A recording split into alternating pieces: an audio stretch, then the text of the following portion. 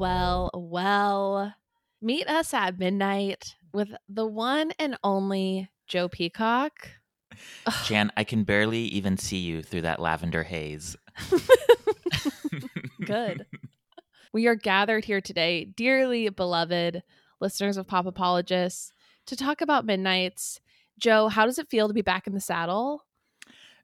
Thrilling. So glad you had me back. And you look so cozy in that sweater. And I just have to say, I also want to be cozy in a sweater Halloween weekend, but I'm in LA and my AC is at 63, moving to 62 degrees right now to try and feel that season. Okay, we get it. You live in the best climate in the world. I'll move back there one day. I'm having my season in New York. I'm so happy that you're here. It feels so right. I mean, I feel like a week ago everything changed, a watershed moment, you could say. It is really funny because looking at the last week, I've listened to nothing but Midnights. Have not made time for any other artists and really hardly any of her music besides this. It's funny that you say that because I've been in a complete haze, fugue state, only listening to Taylor. But Keith Urban did release some new music yesterday. Oh my gosh. I did dip my toes. I feel bad for any other artist releasing albums in this 3-week, 4-week period. Carly Rae Jepsen came out with an album the same day as Taylor. And it's they're obviously kind of serving the same market. And it's just, yeah. Okay. Thank you for bringing that up. I don't know what these record producers, marketing executives are thinking. Every other artist for the month of October just needs to hunker down, do some recharging, consider it a vacation. When Taylor Swift puts out new music, consider it paid vacation for you to just not work on your craft and not release anything new, because we can't, frankly, we do not have space in our brains to listen to anything else. Totally. And I think the Billboard Top 10 will show that when it's released on Monday. But right now, I think it's projected that she'll be the first artist to occupy all top 10 songs at once from this album. You're kidding. Yeah. The only other artists who have come very close to that is Drake. When he came out with his album in 21 that summer, 9 of his tracks held the top 10 spots. I think there were also 47 songs on that album. So, on Drake's. On Drake's. There were so many songs. It's a lot easier to do now, though, because a lot of those charts are pulled from Spotify data, Apple Music data versus radio play. But yeah, still exciting. Yeah. Let's talk about where we were a week ago, Thursday. Yeah, it felt like we were on the verge of Y2K, honestly. Scrolling Twitter and just feeling this impending release. I say Y2K because I felt like there was a lot of uncertainty of where was she going to go now that she was now that she was post Folklore and Evermore. I think, was she really going to be out of the woods? Was she leaving the woods and going to pop, or where was she going? Exactly. I was nervous for this album because I don't know. She's given us so many bangers, and she's topped the charts and blown us out of the water every single time. And, I am nothing if not a student of physics. And I just know that you can't, keep going up. What goes up must come down. I was not prepared to speak on physics today, but here I go. Well, you bring up a good point, though, Jan. I feel like most pop stars experience enormous success, and then just that's the cadence, they fizzle out, and they become legacy acts. I mean, look at Katy Perry with Teenage Dream. She followed with a successful Prism record, but after that, they were essentially critical and pop duds. Not even the divorce from Russell Brand could send her back to the top of the charts. Yeah, absolutely. I don't know. By the Hand of God was, the top of my charts off the Prism record, but yeah, not everyone's. But I think Taylor, honestly, obviously she kind of hit her apex with 1989, but then after that, after she was experienced some online bullying by Miss Kardashian, and then I think really Folklore really changed her legacy and trajectory, where it just solidified her as someone on the same line as the Beatles and Bruce Springsteen, an evergreen artist. I really believe that. I think Ed Sheeran has said as much. I just got the chills all over my legs when you said that. Don't tell Ben. Because You're exactly right. I think also what Folklore did was it widened her audience in a way that like the other albums didn't. I think that people were like, I don't even like Taylor Swift, but I love Folklore, you know? Because it really like bled into that indie genre.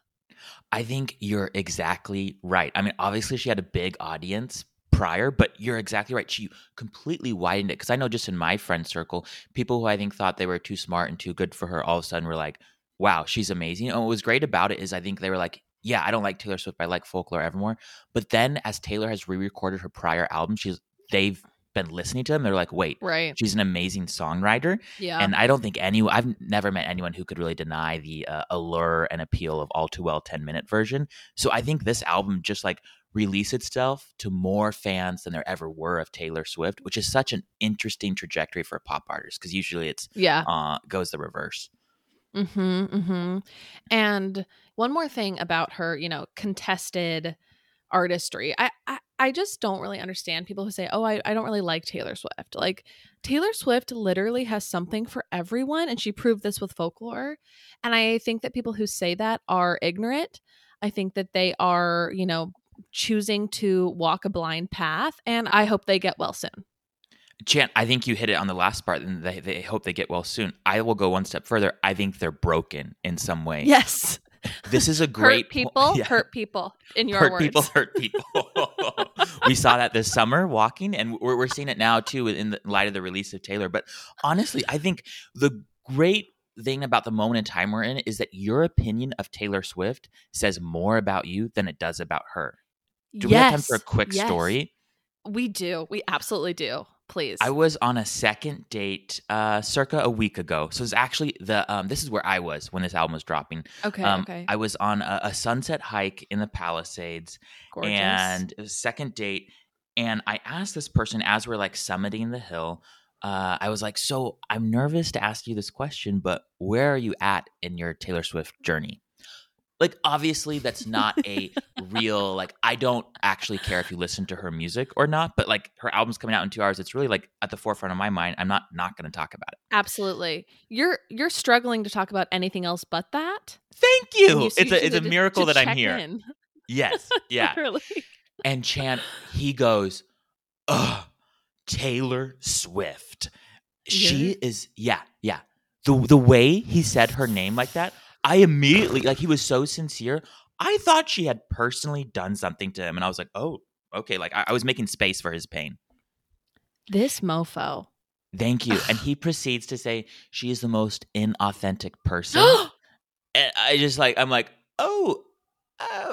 And I just like, okay, I might be careful what I say because she's releasing an album in half an hour. And that was that. Literally. I might be careful with what I say because she's, you know, the artist of our generation and you're an idiot. And there will not be a third date.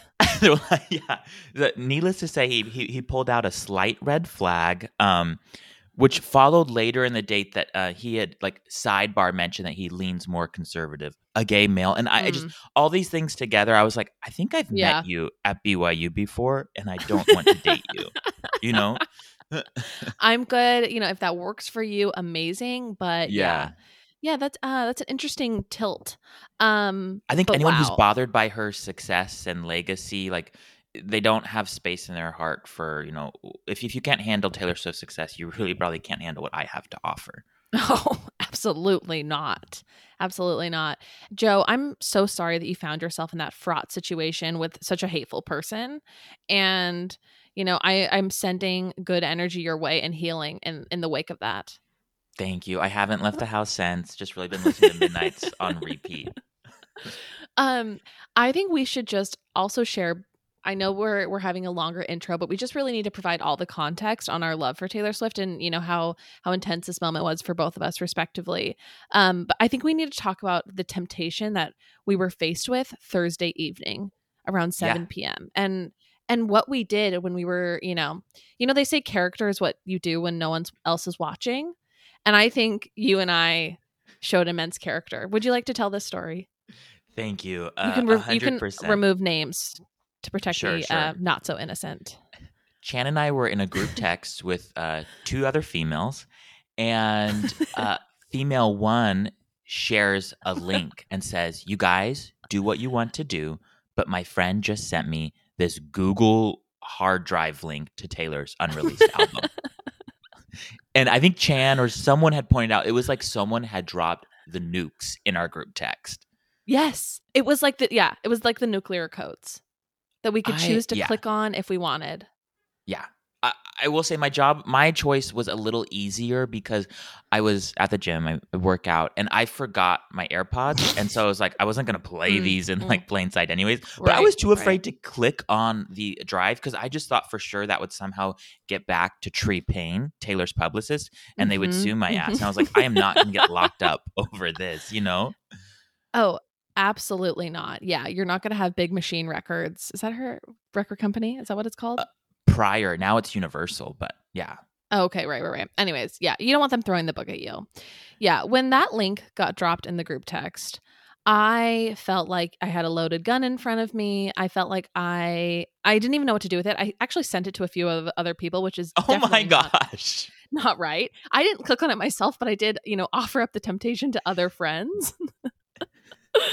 But I compared it to like, the first time that you have sex or when you lose your virginity. I don't like that phrase, but the set and the setting need to be right. Right person, right place, whatever, right circumstance, right time.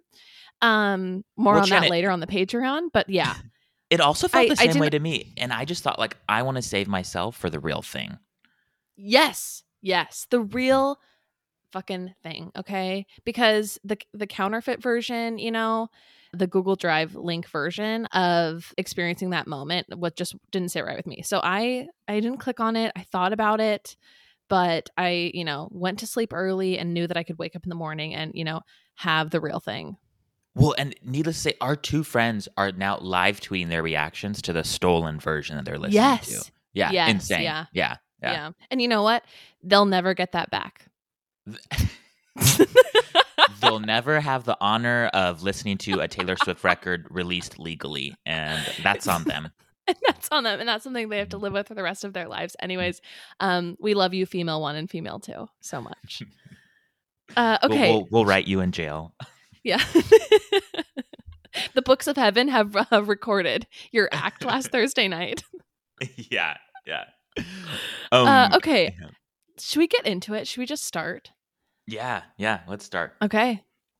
Let us begin with I listened to the album in order. Did you do the same? I did the same for at least the first or two times, yeah. Yeah, okay. So let's begin with the first song. We already played a little snippet of it at the beginning, but let's get into it.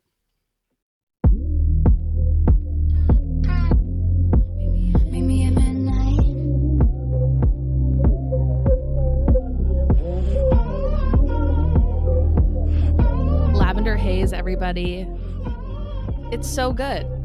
So this is the first song we hear off the record, obviously, and also with this record, I think it's her first record where there's absolutely no lead single. I know Folklore and Evermore were surprise drops, but even with those, we had a lead single music video, I think the night it came out, or maybe a few hours before, and we didn't have anything. And so I think a lot of people are wondering, like, again, is she going to stay in the sounds of Folklore and Evermore or not? And the sound is more of a return to the whole album. I think is more of a return to Lover, Reputation era in my mind. Yeah, and honestly, 1989 too. Yeah, totally. And yeah, it should be noted that she started working with Jack Antonoff on some of the 1989 tracks in this album. Outside of the 3 a.m. tracks, she's exclusively working with Jack Antonoff. Right. Okay, let's listen to a little bit more of it.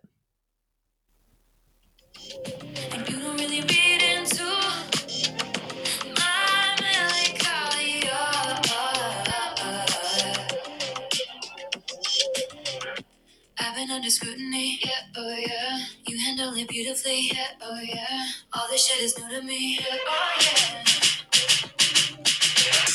I feel the lavender haze creeping up on me, so real.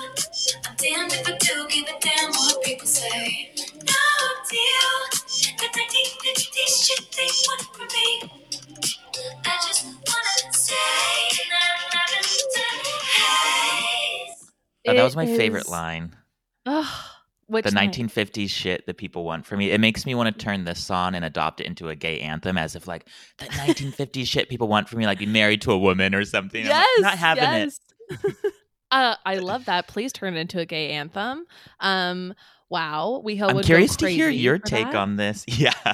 I'm curious to hear your take on it, because I feel like I'm less hot on this song than the general public or the general fandom. Okay.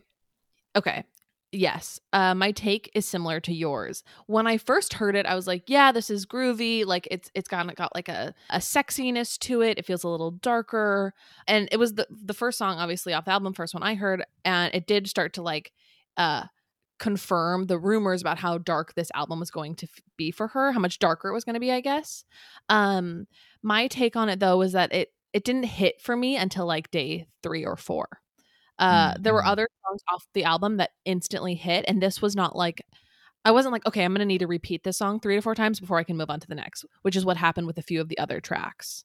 Yeah, I relate to that. I think this one I dismissed it immediately, and then similar to you, after like the 3rd or 4th listen, I was like, okay, this is a good song. But I have to say, after that, I haven't ever gone back and been like, I really want to hear Lavender Haze. I think it's an opener track that sets the mood for the album, and I think it does what it needs to do.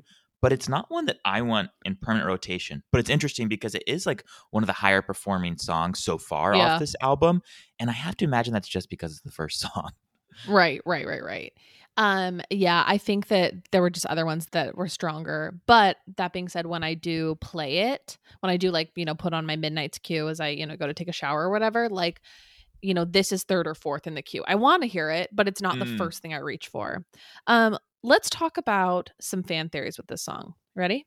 Yeah. So I'm just going to be reading from this article in The Week that kind of has compiled nicely all of the fan theories for each of the songs. And this one talks about how Lavender Haze was inspired by Mad Men. And Taylor even confirmed this herself, that she heard the phrase Lavender Haze first in the show Mad Men. And she says, I happened upon the phrase Lavender Haze when watching Mad Men, and I looked it up because I thought it sounded cool. And it turns out that it's a common phrase used in the 50s where they would just describe being in love. Yeah, no, I definitely recognize that that's true. She obviously girl watches TV and movies, dating her actor Joel Alwyn. I also like the lyrics in this song. Where she kind of addresses because I think everyone's obsessed now, not over who she's dating, because we know for sure well who she's dating, Joel Alwyn, but whether she's engaged, whether she's going to be married. Yes. And she sings, all they keep asking me is if I'm going to be your bride. The only kind of girl they see is a one night or a wife. And I do like that kind of common theme throughout this album, that she's essentially saying, hey, I can be more than a wife or your girl. Right. I don't know. It's in such contrast to something like Love Story, where it's kind of like, let me be your girl, give me the ring, propose to me. And now it's maybe that's not everything. Right. Well, and maybe that's the hallmark of a really peaceful relationship, where it's like, I'm not in this crazy rush to get to every single next step and to just like blow through the milestones. I'm enjoying where we're at right now. I'm not in a rush because I feel so good. I think it is a sweet idea, though, of kind of recognizing we're in this beautiful moment of our relationship, this kind of lavender haze, past infatuation, and she doesn't want it to be disrupted. And yet she recognizes, I think, by calling it a haze, that it is a moment in time and it won't always be this way. So she's like enjoying it for what it is, and while it lasts like this. Yeah. I completely agree. Okay, let's go to the next song.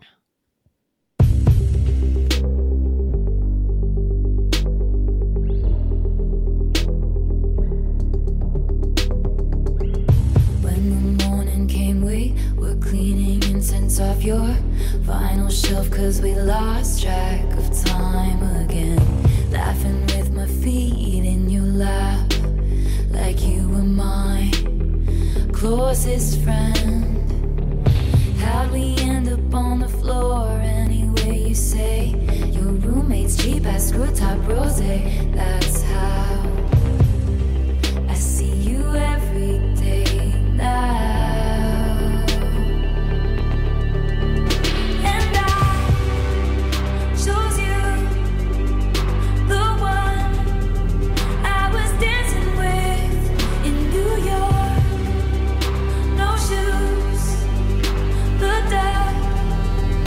The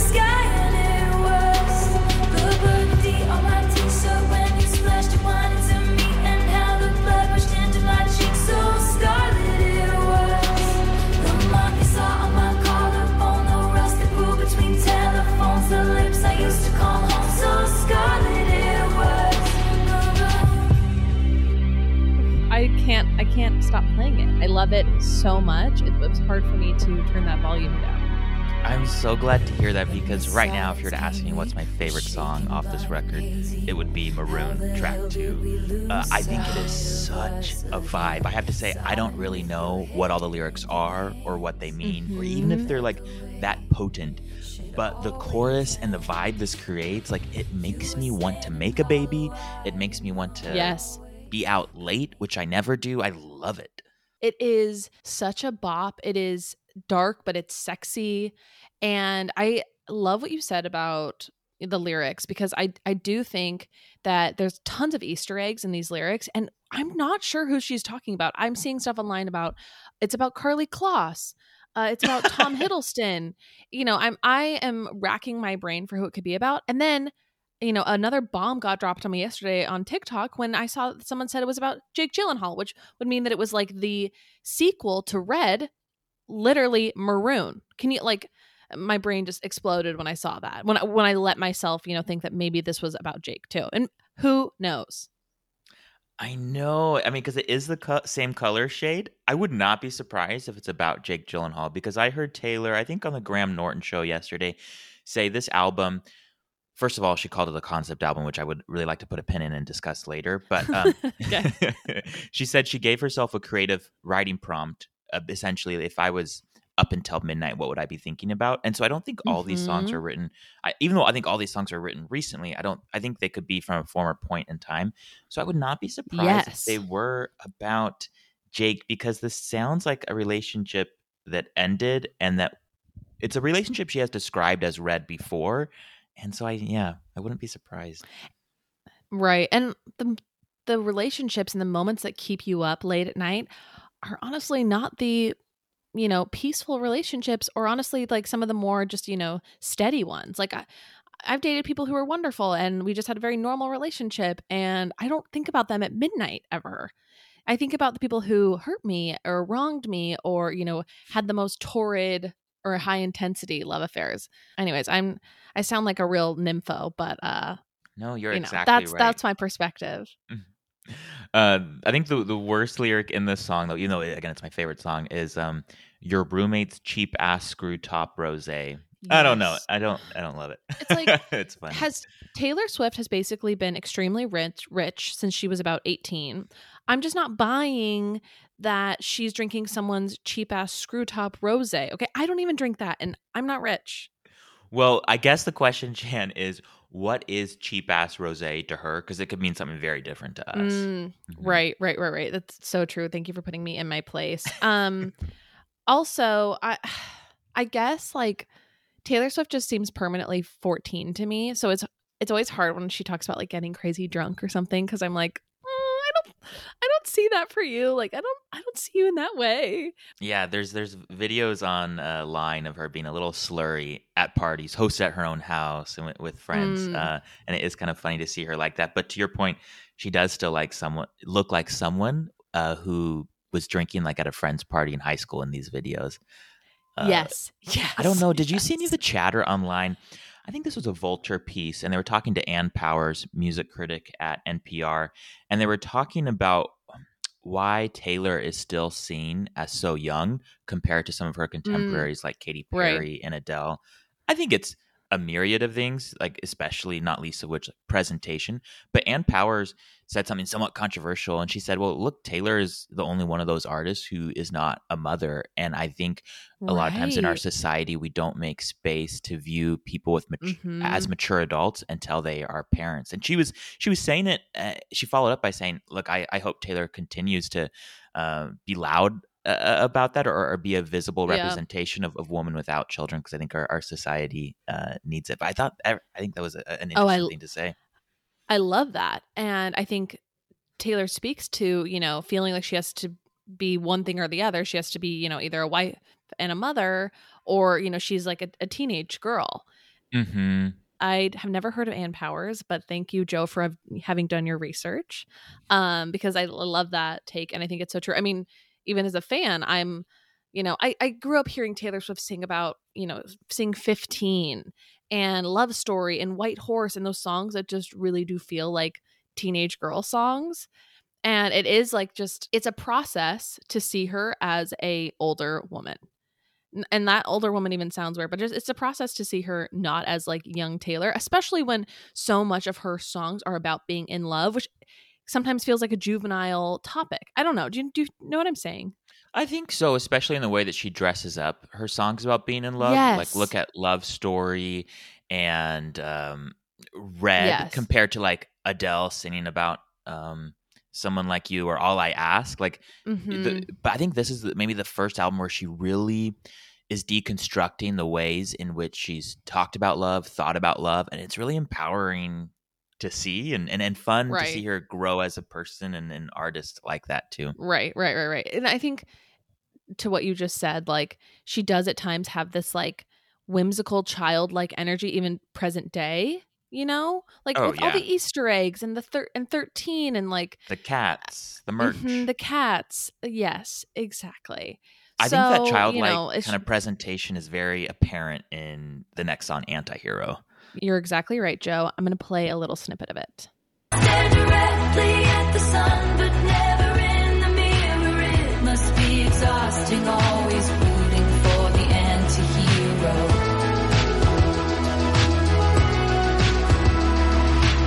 Sometimes I feel like everybody is a sexy baby, and I'm a monster on the hill.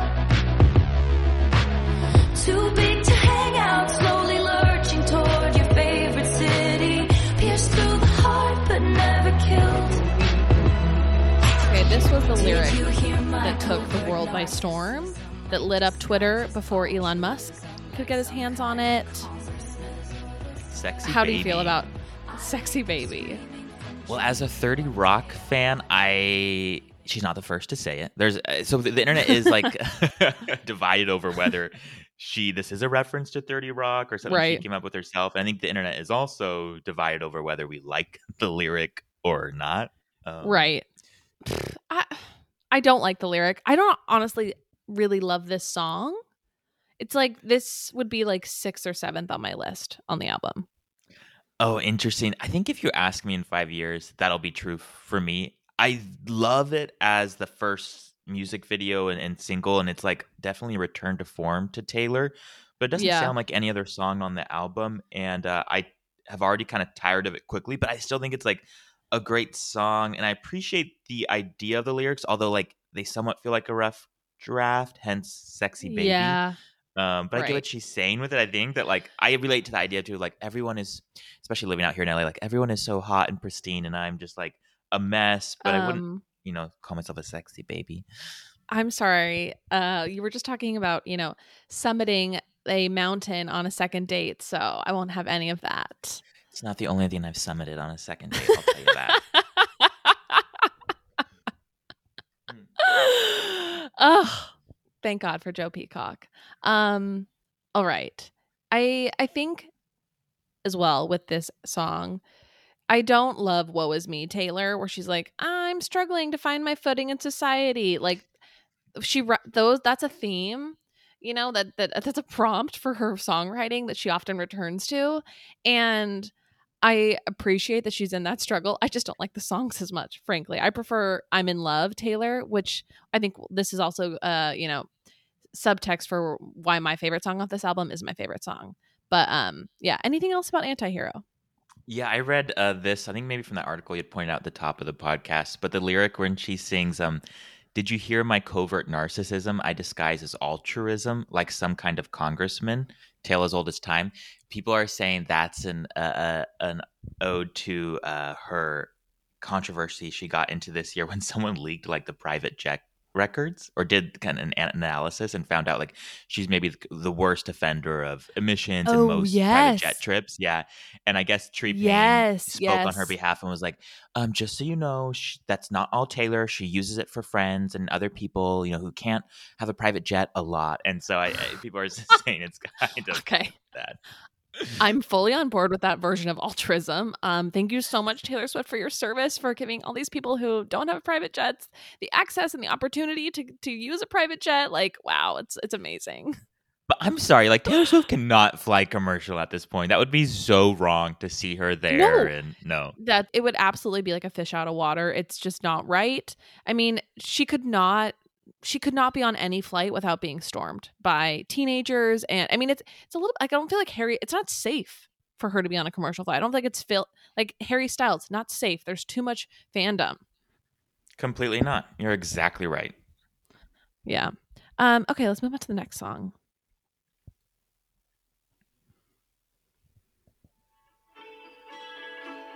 This one's a little snoozy, although it is good. So I'm just going to, scrub a little bit. It's her duet with Lana Del Rey. Yes, Snow on the Beach.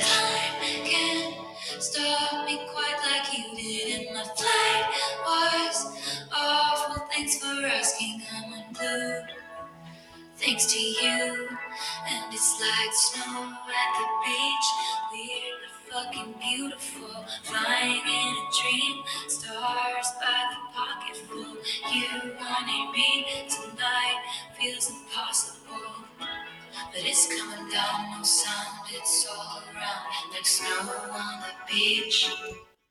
Okay, thoughts on this one? I love Lana Del Rey, and I know Taylor Swift does as well. She's often cited her as someone that she really looks up to and admires, and she feels is underappreciated. And I know the internet feels like Lana Del Rey should be used more on this song. I am completely content with the way she's used on here as kind of like an accent and a harmony.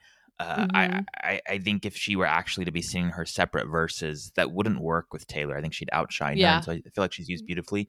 But to your point, I also feel like it's a bit of a snooze, but I also love it. Like when it's on, I'm just like, But maybe I'm not always searching to play it.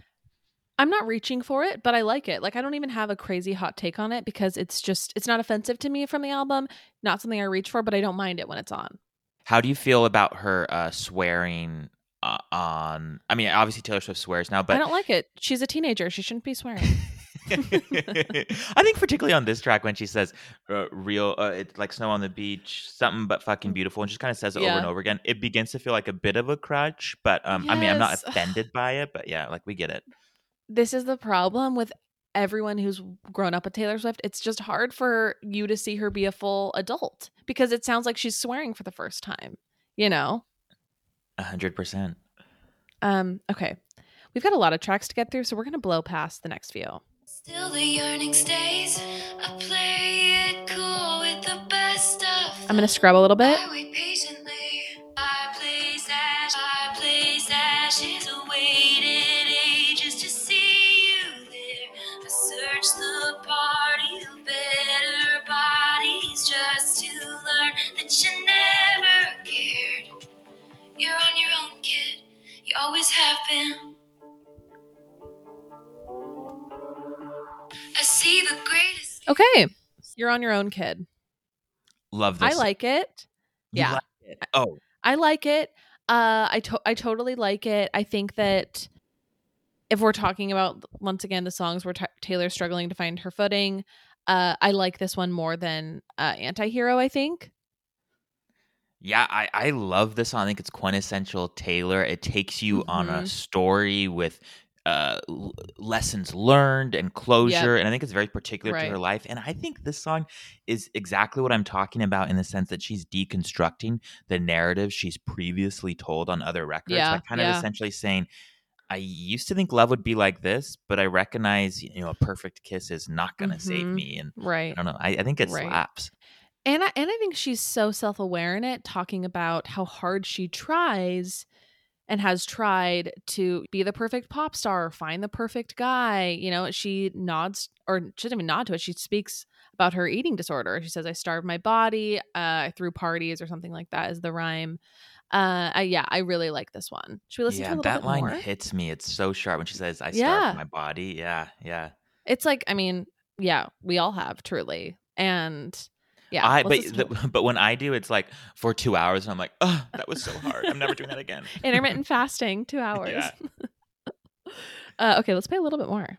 Glitter splashes to fireplace ashes that gave my blood, sweat and tears for this. I hosted parties and starved my body like I'd be safe. that part, like I'd be saved by a perfect kiss. I love that because that is a quintessential feeling, I think, when you're single. 100% is, and it's also something that Taylor literally told us would happen in songs like Love Story and Mine. Mm-hmm. And I think it reminds me of that song Daylight off Lover, where she's like, I used to think love would be burning red, but now it's daylight. I'm like, no shit, I thought love would be like that. You told me it would be so. And so I love it. She's like, Joe, children, it's different now. It's like the New Testament. Yes, it is the New Testament. And you're exactly right. She did paint this picture of love that is so bombastic, so fantastical. You know, it's you're one perfect kiss away from your life completely changing. And then I think, she's really evolved to, talk about how it's, more like her song Peace or Daylight, like you said. 100%. And like the only way that is true that you're one perfect kiss away from your life changing is in a negative way. Like, you're one kiss away from getting oral herpes, aren't we all? Right. It's a cautionary tale, okay? This is a warning. This is a CDC warning. Okay, let's move on to Midnight Rain. He wanted it comfortable, I wanted that pain. He wanted a bride, I was making my own name. Chasing that fame, he stayed the same. All of me changed like midnight.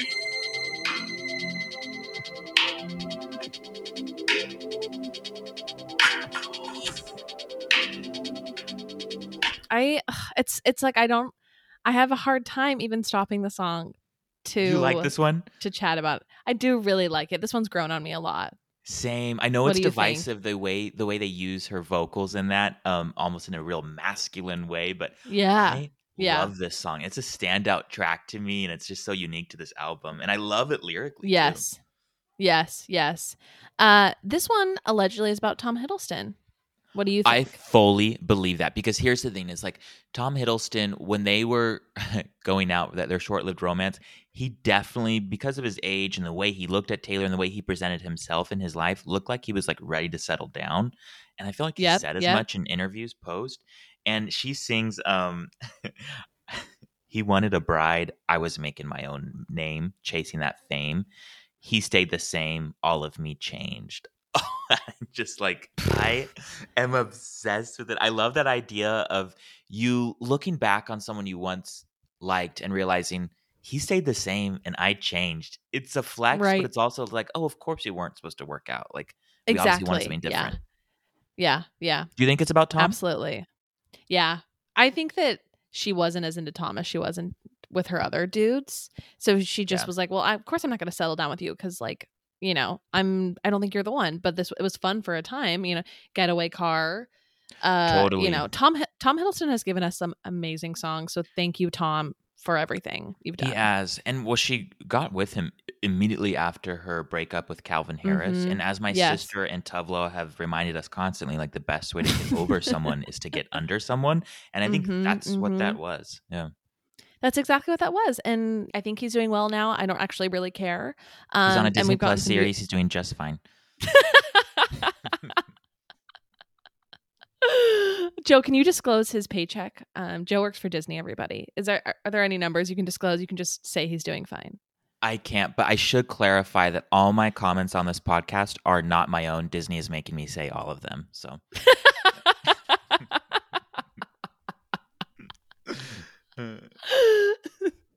yes, excellent disclaimer. So funny. Okay, let's move on to question ...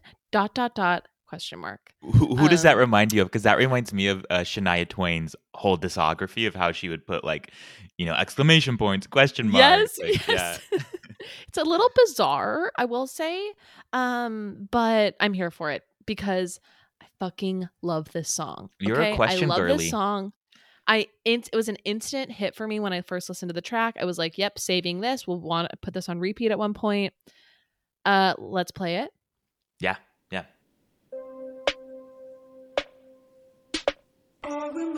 Good girl, sad boy, big city, wrong choices. We had one thing going on. I swear that it was something, 'cause I don't remember who I was before you painted all my nights. A color I've searched for since, but one thing after another. Fucking situations, circumstances, miscommunications say, by the way, I just may like some explanations. Can I ask you a question? Did you ever have someone kiss you in a crowded room? And every single one of your friends was making fun of you. But 15 seconds later they were clapping too. Then what did you do? Did you leave her house in the middle of the night? Did you wish you'd put up more of a fight? When she said it was too much, do you wish you could still touch her? It's just a question. Okay, I love it so much. How do you feel about it? The first time I heard this song, honestly, my reaction was the title, like, question? Like, what is this doing on here? What does this song mean? But I knew that you and our mutual friend Drea are question girlies, and so I was like, okay, I'm going to put in the work, and I'm going to listen to this song. And I have to say, this is one of the few that I reach for now. And I'm interested to explore why, because I do genuinely like the song. I think there's some, like, vulnerability in it, in the sense I feel like I've been in those relationships where as you're getting to know someone, you literally do just want to be like all the time, can I ask you a question? Like, did you ever feel like this? Or how do you, like, I don't know if that's what the song is getting at, but, like, that's what it feels like to me. Yeah. It's like that frank honesty you want to have even once you've broken up with someone. Like, hey, like, was that as good for you as it was for me? Like, were we on the same page? Also, I think that even just the title kind of looks like a text, like question, ... Yeah. This song allegedly, according to a TikToker that I was looking at, is about Harry Styles. What do you think? I'm looking. I could believe it. Yeah, I feel like she was doing this creative writing prompt, and I'm sure she, like, went back to where she was at in the post of a lot of different relationships. And I mean, let's not lie, Harry Styles has had to have been on her mind the past year. Absolutely. Allegedly, this is about Harry Styles, and one bit of evidence for that is because they have shared this New Year's kiss that maybe people think she's alluding to with the song. Let me play that part really quick. Did you ever have someone kiss you in a crowded room? And every single one of your friends was making fun of you. But 15 seconds later they were clapping too. Then what did you do? Did you leave her house in the middle? I don't know. Maybe. Okay, no, I've changed my mind in the last 10 seconds. It's definitely about Harry. I looked up that video. Did you see it, Chan, of them kissing on New Year's Eve? It's so cringe because I'll set the scene. It's a crowded, like, Times Square. It's Times Square, which is cringe in and of itself. The cutest neighborhood in the city. And they're obviously, like, brought in there by security, like, right to the countdown. And fans are watching, screaming, Taylor, Harry. Right. And they count down, and then they kiss. And it just looks and feels so staged, but then it's so cringe because they kiss and people clap. And then, like, 10 seconds later, Taylor does what all of us would have done if we had just kissed Harry Styles. She goes back for more. And it just is like, this should not be taking place here in a crowded room in Times Square. Right. Yes. Yeah. The whole kiss sequence does not feel natural. We'll post some teasers, or at least the video, on our Instagram with this episode, because everyone needs to see and, decide for themselves. To continue on with Taylor's cringe, we have to get to the next song, which is not going to be easy for either of us because I know your feelings about it, and I can only assume that most of the listeners agree with us.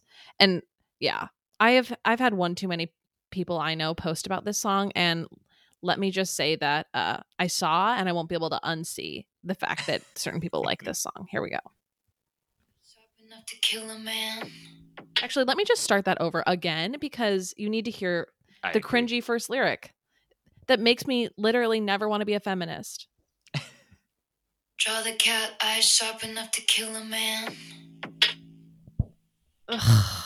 You did some bad things, but I'm the worst of them. Sometimes I wonder which one will be your last lie. They say looks can kill, and I might try. I don't dress for women. I don't dress for men. Lately I've been dressing for revenge. It's giving the worst of Reputation. That is the perfect description of it. It is so cringe. I don't have a ton of thoughts on this song because thankfully Spotify has the hide this song feature, and I've hidden this song, so it doesn't even come up. It's so bad. The production is a ripoff of Billie Eilish, who we love, but someone was so savage on Twitter and posted a screenshot of the writing compilation of the album, and it was like, and this is the only song that Taylor Swift wrote by herself. Yes, Taylor Swift is obviously an amazing songwriter, but when she's at her worst, I think is when she's at her most literal, and this is just like, ugh. Yeah, exactly. This is the track that everyone's like, yeah, we just got to keep it in. We just got to keep it in. Let's just, we got other ones. We've got Maroon on there. Let's just throw it in the middle and hopefully people gloss over it. I cannot stand Revenge Taylor.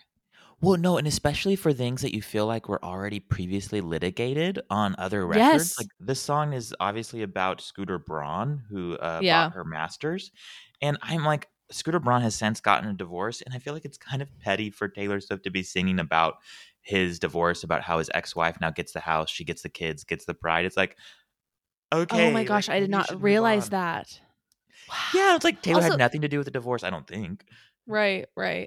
And she has better like revenge adjacent songs like Karma. Okay. But we'll get there. We're gonna I say we blast through Bejeweled and Labyrinth unless you have major thoughts on them. How do you feel? Hey, yeah, I love Bejeweled. Labyrinth, I forget it's there, but it kind of does no harm. Okay. Bejeweled, I don't mind. The Bejeweled music video though was the writing. I just when she acts, I mean, I love Laura Dern, but sure, Haim's great, but like I don't know that I had like secondhand cringe embarrassment when I was watching the music video.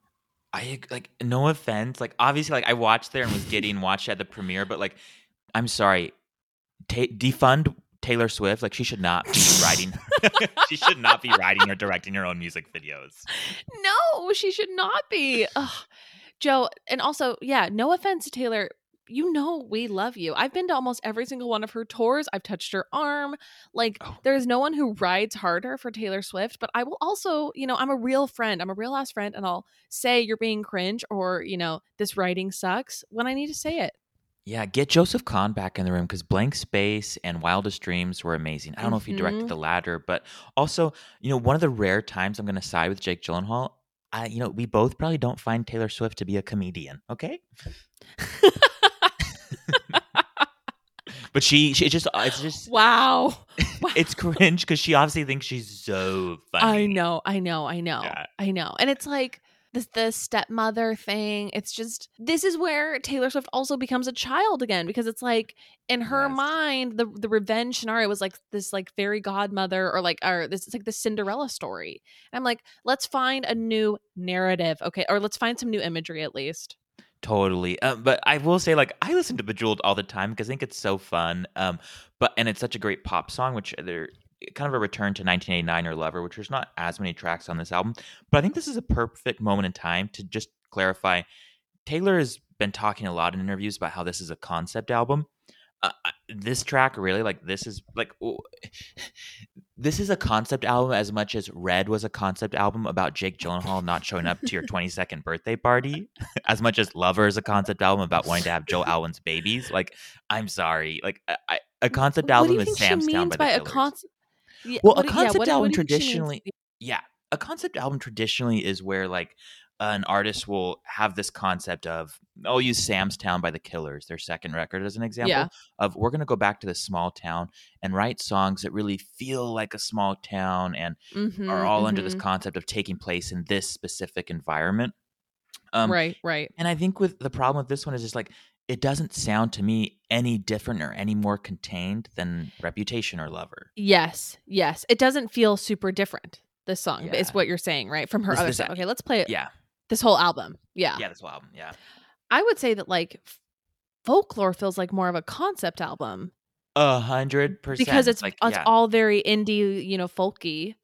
Yeah. Folklore is like you went to Jewish summer camp and got stuck in the woods. Yeah. Concept. Right. Exactly. Yeah. Great. Good for you. Okay. Let's play a little bit of Bejeweled. I think we're just okay to skip Labyrinth if you're okay with that. I'm totally okay. Okay. And then we'll get to Karma. So real quick, a little bit of Bejeweled.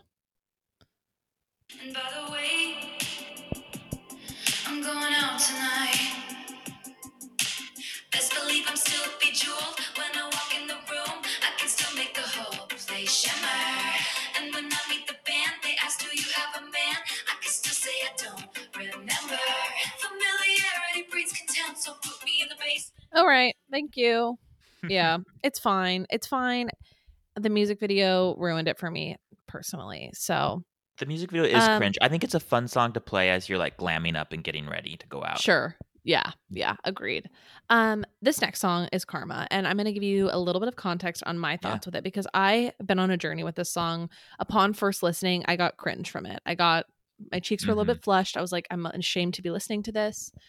And I don't know what happened, but around, day 6, 7, AT after Taylor, or sorry, AM after midnight, I turned a corner and I was like, wait, I love this song.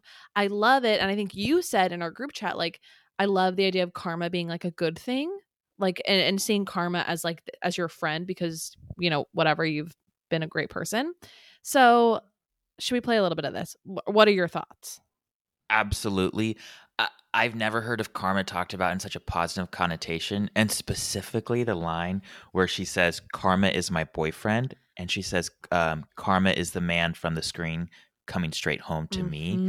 I don't know, I just feel like growing up, like I was told like, hey, if you read your scriptures and be a good person, you can maybe have a wife. And this is the first time someone telling me, if you can be a good person, you can have a hot boyfriend. And I was like, for the first time in my life, like, I mean, this song like makes me want to be a good person, and I'm just like, power of music. Right, because if you're a good person, you will get a hot partner. And honestly, like, you're living proof. What do you want? Yes. Okay. I also am obsessed with those lyrics when she says karma is the man on the screen coming straight home to me. Regardless of how well Conversations with Friends did and with the critics, she's got a damn point. It's so good. It's I love it. Yeah. To see the glare of everyone you burn just to get there. It's coming back around. And I keep my side of the street clean. You wouldn't know what I mean.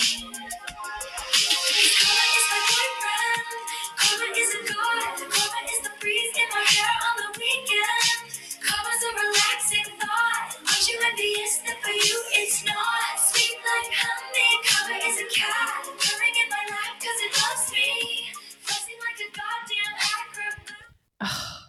It's so good. It's so good. It's a bop with a message. What more could you want? It's such a bop. I'm here for, dancing on Scooter Braun's grave with this song. Like, I'm here for this type of revenge song.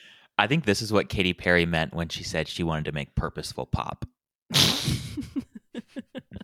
I love that you know that you have that soundbite ready. You're so good. And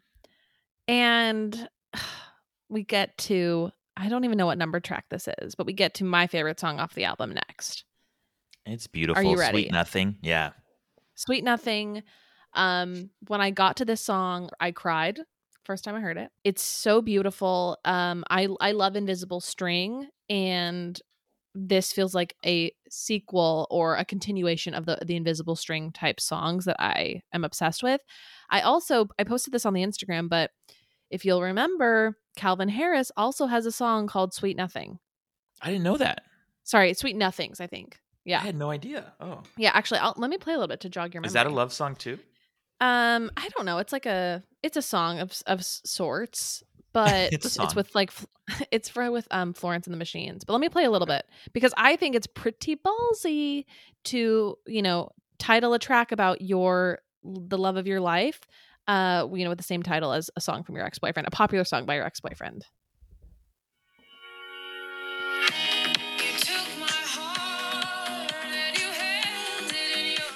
This is not very exciting.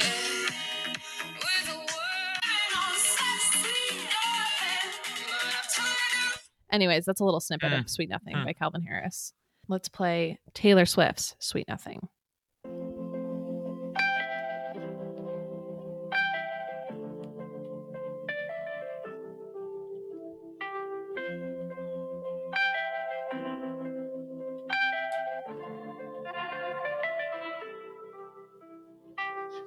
pass by with my little tired eye, tiny as a firefly, a pebble that we picked up last July.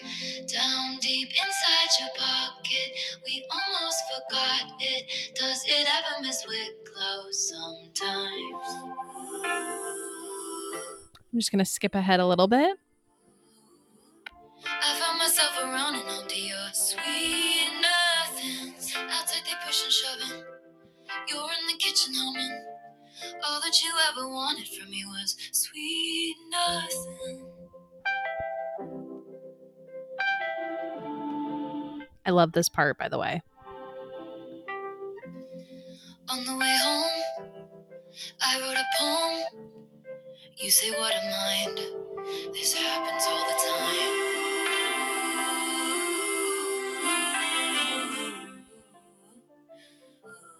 I mean, I don't want to wax poetic about Joe Alwyn too much, but I do really think that he's her perfect person, and I hope they stay together.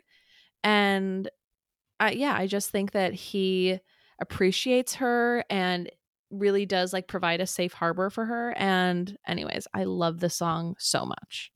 Yeah, this song would say so that he is. It is just so beautiful, and it sounds like a mature relationship, and it's such a clever song, and just so sweet. It's not in my rotation as much, I think, just because we're in different life places. I'm also getting nothing from men, but not in a sweet way, you know.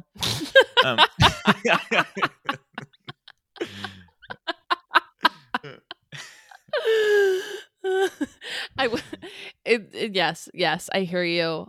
Yeah, it's so funny because I think that her music just hits you at different points in your life, and depending on what you're going through, where you're at romantically or with whatever you're in, there's a Taylor Swift song for you, and that's her magic and her power.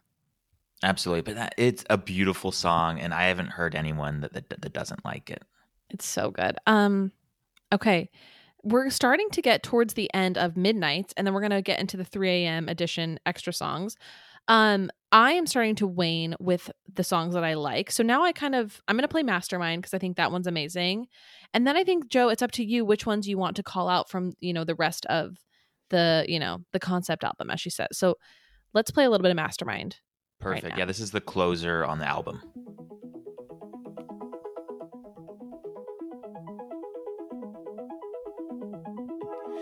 Once upon a time, the planets in the fates and all the stars aligned. You and I ended up in the same room at the same time. And the touch of a hand lit the fuse of a chain reaction of counter moves to assess the equation of you.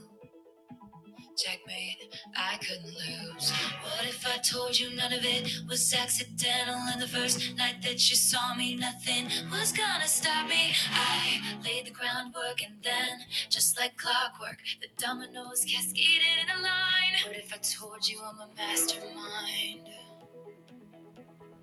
And now you're mine. All right, Mastermind. What do we think? I think it's a great closer track. It reminds me of like a song that might play during the closing credits of a movie that's trying to get an 80s vibe. But I also relate to it lyrically. I love that, like, I think there's a lot of people out there like me, like her, who try to take the pen of fate, especially as it relates to like romantically. And I think it's a cute song, but I have to say it's not one that I'm going to regularly. What do you think though? Yeah. I really like it. I like sometimes when she does the self-aware thing where she talks about like, sometimes I like it, sometimes I don't. And in this song, I like it. Chan, I know that we're both planners, and I think the song is all about her being a planner in reference to like her relationship and love.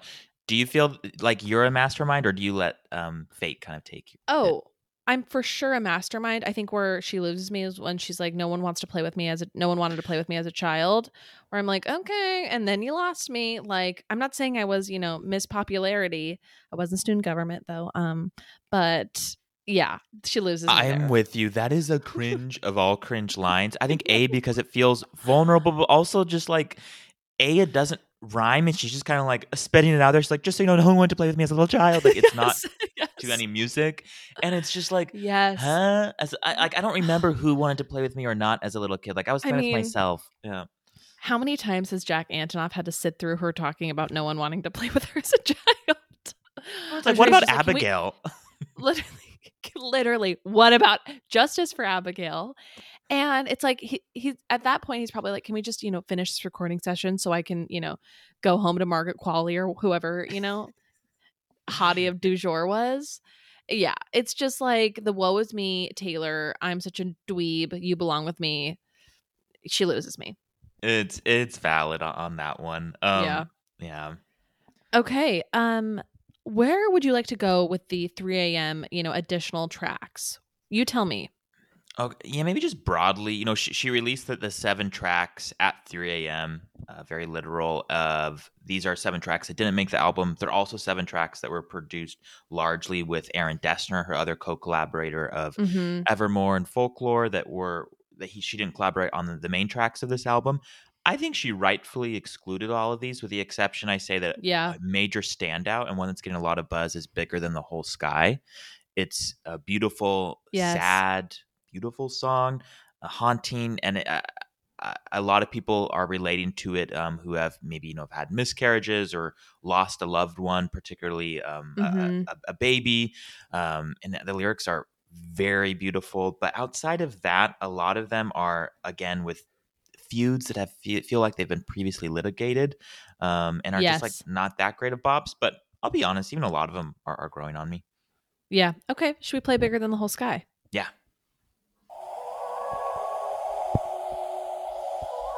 No words appear before me in the aftermath. Salt streams out my eyes and into my ears. Every single thing I touch becomes sick with sadness. Because it's all over now, all out to sea.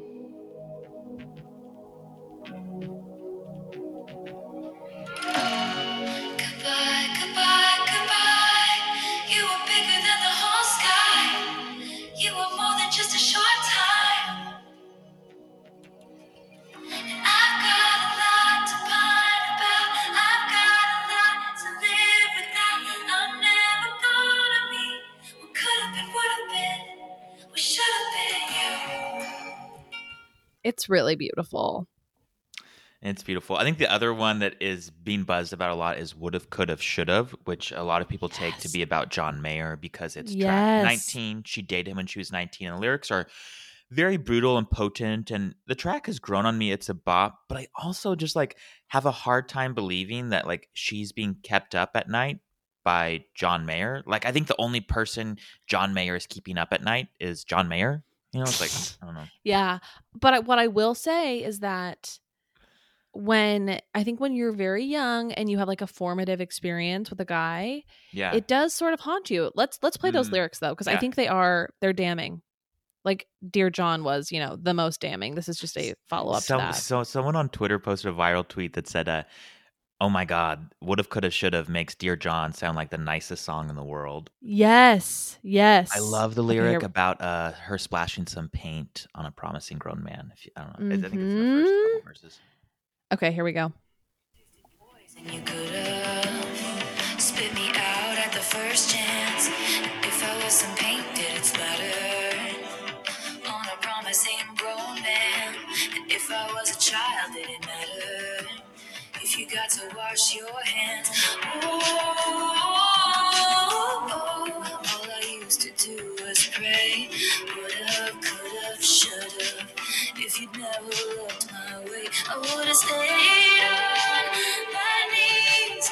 And I damn sure never would've danced with the devil at 19. And the God's honest truth is that the pain was heaven. Now that I'm scathing. It's scathing. good. Yeah, It's good. To your point, It's I'm sure a good. lot of women relate to it too. Yeah, Maybe men. it's good. I think, yeah, like you've said though, we've gone down the John Mayer road, and yeah, this was litigated in what, Red or what Dear John was off of Fearless, or wasn't it, or something? You're adorable. It was Speak Now. Speak Now. I always forget that Speak Now is called Speak Now because it's kind of like a cringy title. Yes, this was litigated so long ago, but wow. Anyways, Midnights. What an album. What a time to be alive. I just got chills. Joe, any parting thoughts? Just stream Midnights. We've really got to make this a record release. She's struggling. She could use all the royalties. You know, she could give her. Oh, actually, there was one thing about Sweet Nothing that I forgot to mention. Yeah, it's the only song that William Bowery is a co-writer on. Oh, is it? Yeah, and William Bowery is obviously the pseudonym for Joe. Yeah. I wonder how much of that song he wrote. Yeah, I can't picture them writing together. You're right. Yeah. But I'm sure he did. I'm sure he did something. It's a little too cheeseball though to think that like he co-wrote one of the, amazing, stunning love songs off the album. Yeah, it's a little mushy. I mean, the song isn't, but the idea of them writing it together, by candlelight, but it's cute. Yeah, it's cute. Taylor, she's the gift that keeps on giving. Any thoughts about her tour? What do you think that's gonna like hold in store for us? I wonder if she'll call it like a Daylight and Midnights tour, some sort of play on that. That's cool. That's cool. But I do feel like it'll be a compilation of all the new music she's released since her last tour. So that's like 4 new albums and then the All Too Well 10-minute version. I imagine she'll play every stop, but I can't wait for it to be released so we can start planning our lives and budgets around it. Right. So I can start selling off my body and belongings to, make it there. 100%. I guess that would be my parting thoughts with your listeners, Chan. It's just the question of what are you doing to prepare for the next Taylor Swift global stadium tour, right? Like sell your hair. Yeah, liquidate your assets. What work are you doing, inside to prepare yourself for the tour? To meet your maker. Oh, Joe, I love you so much. We are so blessed to have had you on the pod again. This time, this episode hopefully doesn't have as many technical difficulties. I was flying solo as the audio technician last time, and there were some troubles, but so happy to have had you back. Everyone, this is Joe. He's amazing. If you want to follow him on Instagram, you should. He's say your handle for everyone. Oh, yeah, thank you. To all my Joe heads out there, at that Joe Peacock. I wasn't planning on giving you this. Joe did not ask for that shout out to follow his Instagram, but I figured I'd send everyone his way because he's the funniest person I've ever met. And also, if you can't get enough of Joe and his Instagram, isn't filling your tank, you can go back and listen to the other Taylor Swift episode with Joe, where we covered almost all of her songs. And we did that last year. So anyways, love you all. Thank you for listening. Thank you, Joe. I can't wait to talk to you again. Thank you, Chan. Love you. Love you. Bye. Bye.